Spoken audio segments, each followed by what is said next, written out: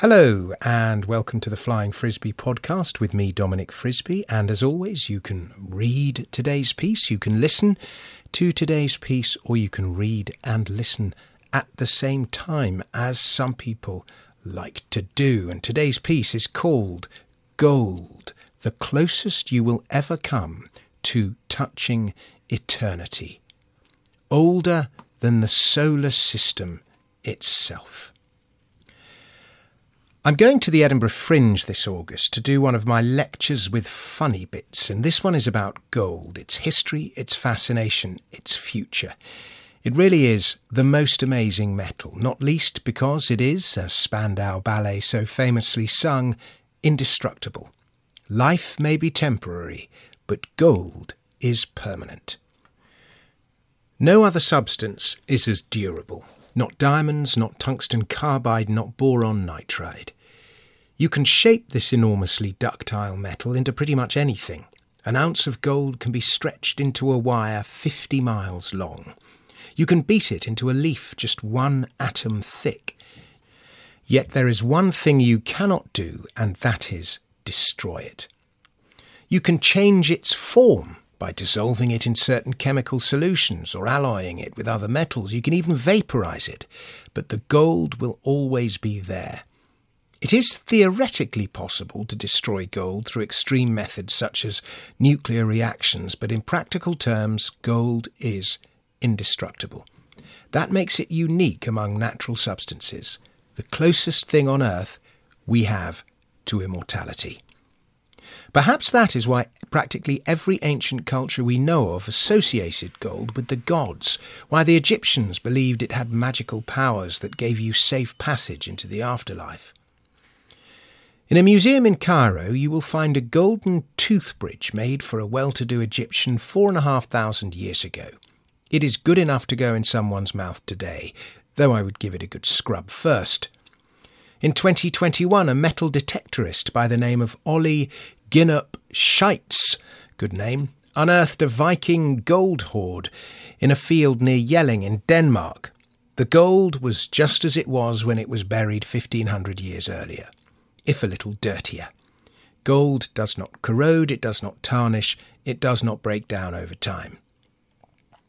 All the gold that has ever been mined, save the tiny amounts dissolved in aqua regia, which is nitrohydrochloric acid, still exists in the world in one form or another. Some may have been lost, but none of it has been destroyed. What's more, it will always exist. Even tiny specks of gold dust are permanent. Let's park that thought for a moment as we consider how gold came into existence. No one really knows the answer to that. Divine creation is one widely held theory. Another is that gold's origins lie in supernovae and the collision of neutron stars. Scientists actually think they witnessed gold being created in August 2017. Some 130 million light-years away, 2 neutron stars, each as small as a city but heavier than the Sun, collided.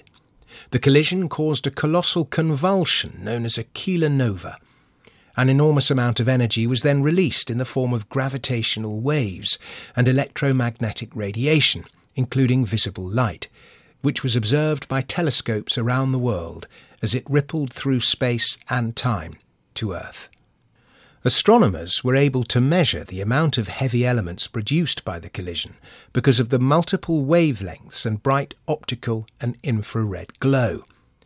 Something like 16,000 Earth masses of material was hurtled into space, says Harvard astronomer Ido Berger, creating 10 times the Earth's mass in gold and platinum alone. Gold, by the way, makes up about 1/1,000,000th of the Earth's mass, and most of that is still in the planet's core. It makes it quite clear that a significant fraction, maybe half, maybe more, of the heavy elements in the universe are actually produced by this kind of collision, said physicist Patrick Sutton of the Laser Interferometer Gravitational Wave Observatory in the US. How about that for a catchy name?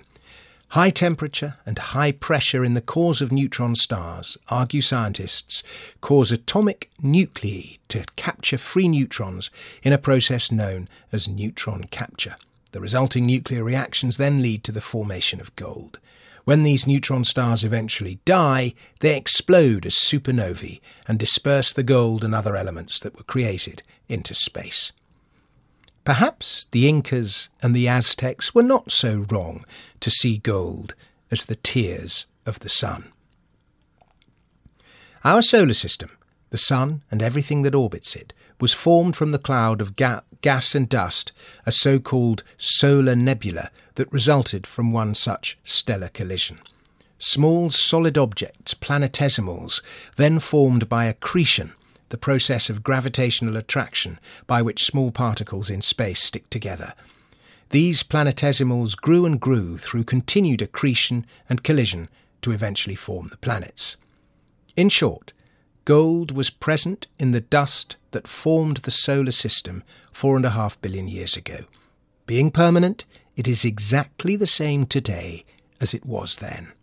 Isn't that an amazing thought? That little bit of gold you may be wearing on your person is older than the Earth itself. In fact, it is older than the solar system, as old as stardust. To touch gold is as close as you might ever come to touching eternity. Yet, this eternal substance is as good as useless. Unlike other metals which we use to build things, to cut things or conduct things, gold's industrial use is so limited as to be non-existent. It is a good conductor of electricity, but copper and silver are better and cheaper. It has some use in dentistry and in medical applications such as radiation therapy and the treatment of arthritis.